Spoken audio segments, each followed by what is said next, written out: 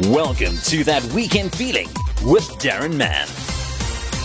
It is That Weekend Feeling featuring a very interesting guest today. Played cricket for Border, EP and the Warriors, coached the Warriors, a deputy to Russell Domingo during his time as the coach of the South African Proteas. And these days, he is busy as coach of SAA and the National Academy teams. Malibongwe Maketa, great to have you with us. Morning, how's it going?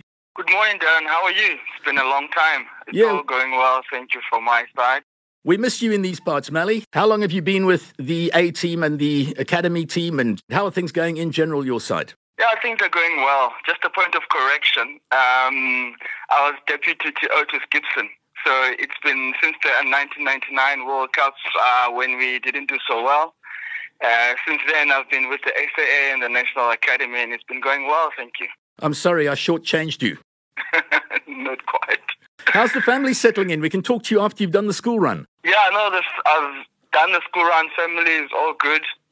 Kids are away at school, so yes, we can go ahead. And Mali, looking at that long tenure that you've had with the SAA and National Academy teams, give us an idea of talent coming through. Are we heading for a few thin years or a few years of abundance? What's your general feeling of youngster cricket in South Africa at the moment? Well, then, I think a lot of the people are mainly focusing on the Proteas, which is rightly so because they are our flag bearers. But at the bottom where we are working with SA Under 19 and with also the academy team that is coming through, we're quite excited with what we have.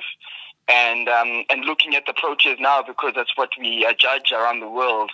When you look at the players that have played for us, especially in the series now, in the past summer against India A, so your Marco Jansen did really well there to break into the team, into the Proteas team, and that's a process we are working really hard on making sure that these players get a lot of exposure from their academy in terms of the all-round holistic of the approach of the cricketer. That is their cricketing skill, that is their financial skills, that is their human development skills. So that we take it at the National Academy. And then as they go up to SAA, which I go with them, then they can transition easily into Proteas cricket. And Marco now, latest has been our probably the best of the program is how it's set up to achieve, And Mali, I'd like to know, as a coach, things have changed. T20 has become almost the staple fare on television at the moment. Then we've got the 50-over one-day internationals and, of course, Test cricket. How are you able to interpret the different approaches needed for each of those disciplines with the young players coming through? That's a great question because currently it is becoming a little bit of a challenge with us. Not convincing the players, but the players are getting all these opportunities before they actually get to the exposure of first-class cricket, which is for me personally as a coach, it's becoming a sort of a worry. But for players, it's great in terms of exposure and in terms of playing in front of big crowds from an early age and actually getting exposed to all that pressure. It's good from that point of view. But when it comes to first-class cricket, Test cricket, we really need to expose these players on building innings and playing conditions. We know we are faced with different conditions around the world, and that you don't really get from T20 cricket, where the wickets are really good, and sometimes the boundaries are quite small. So it is a personal worry of mine in terms of the exposure. Even the schools tend to play a lot more white ball cricket, T20 and 50 or 40 over cricket, just because of time constraints. So I do feel we do need to find a way where we get 50 overs as a basic building block for our young players. And then as we build them up, we know under 19 World Cup is a 50 overs World Cup, which is good for us.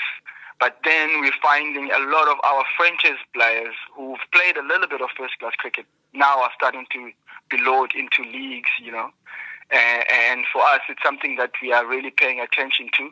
And we want to make sure, especially SAA level, we play a lot of 4-day cricket where our players are getting prepared for Test cricket.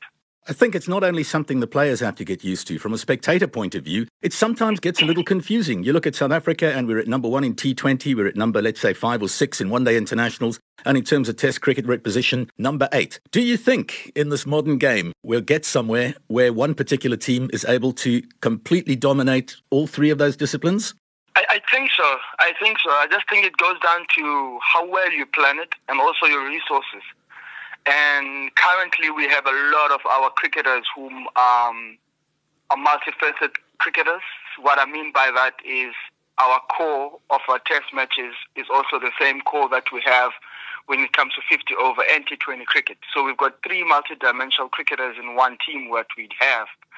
And where you're finding with England, they're starting to transition into specialists, where the T20 team and the 50 over team and the test team is almost running with different core players.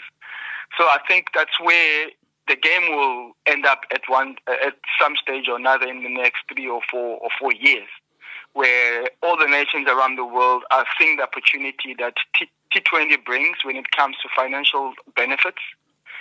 And Test cricket, being its pure, being the game we want to look after the most, might develop its own unique personnel. And England have, at the moment, trying to bridge the gap with the way they play between the two squads, which is something interesting. And so I'm sure other teams around the world would look and say, how do we bridge the gap in terms of making Test cricket exciting and also keeping the same core of players transitioning between 50 over and Test cricket? And that is another conversation for another day, where baseball, whatever you want to call it, it's starting to get traction because of the results they've had. And it's going to be interesting how it goes in the Ashes with that different attack and how will they approach it. So, yeah, it is a quick moving space when it comes to the game. If you look at the game where we are in the past 2 seasons, it's changed a lot. And it's up to us to make sure as coaches we help players keep up and also be clear of how we personally want to play. We don't want to suddenly go copy England or copy Australia. As South Africa, we need to make sure that we are coming up with our own blueprint of how we're going to go out and dominate all three different formats. So we do have a T20 World Cup on the way. How do you think South Africa are positioned from your vantage point?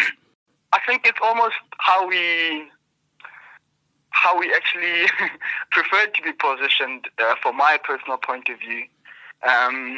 Yes, we've had some challenges lately in terms of our T20 cricket that we've played now against India, but people forget that that's different conditions. Australia will be way different in terms of how we approach your T20 game and what length you bowl and your scoring areas, which for us is not foreign. You know, we are used to the Wanderers, we're used to Centurion, where the ball is actually back of a length and it's a good pace. And if you look at our squad, it complements the Australian conditions. So for me, it's quite exciting. It's a matter of us mentally having the switch on and getting ready for the World Cup, which I'm sure the guys will be.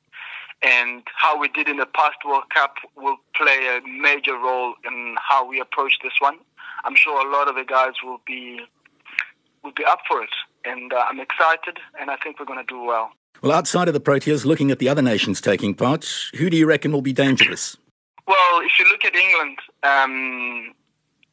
their makeup of their squad, the number of all-rounders they have, and they bat all the way down to number 10.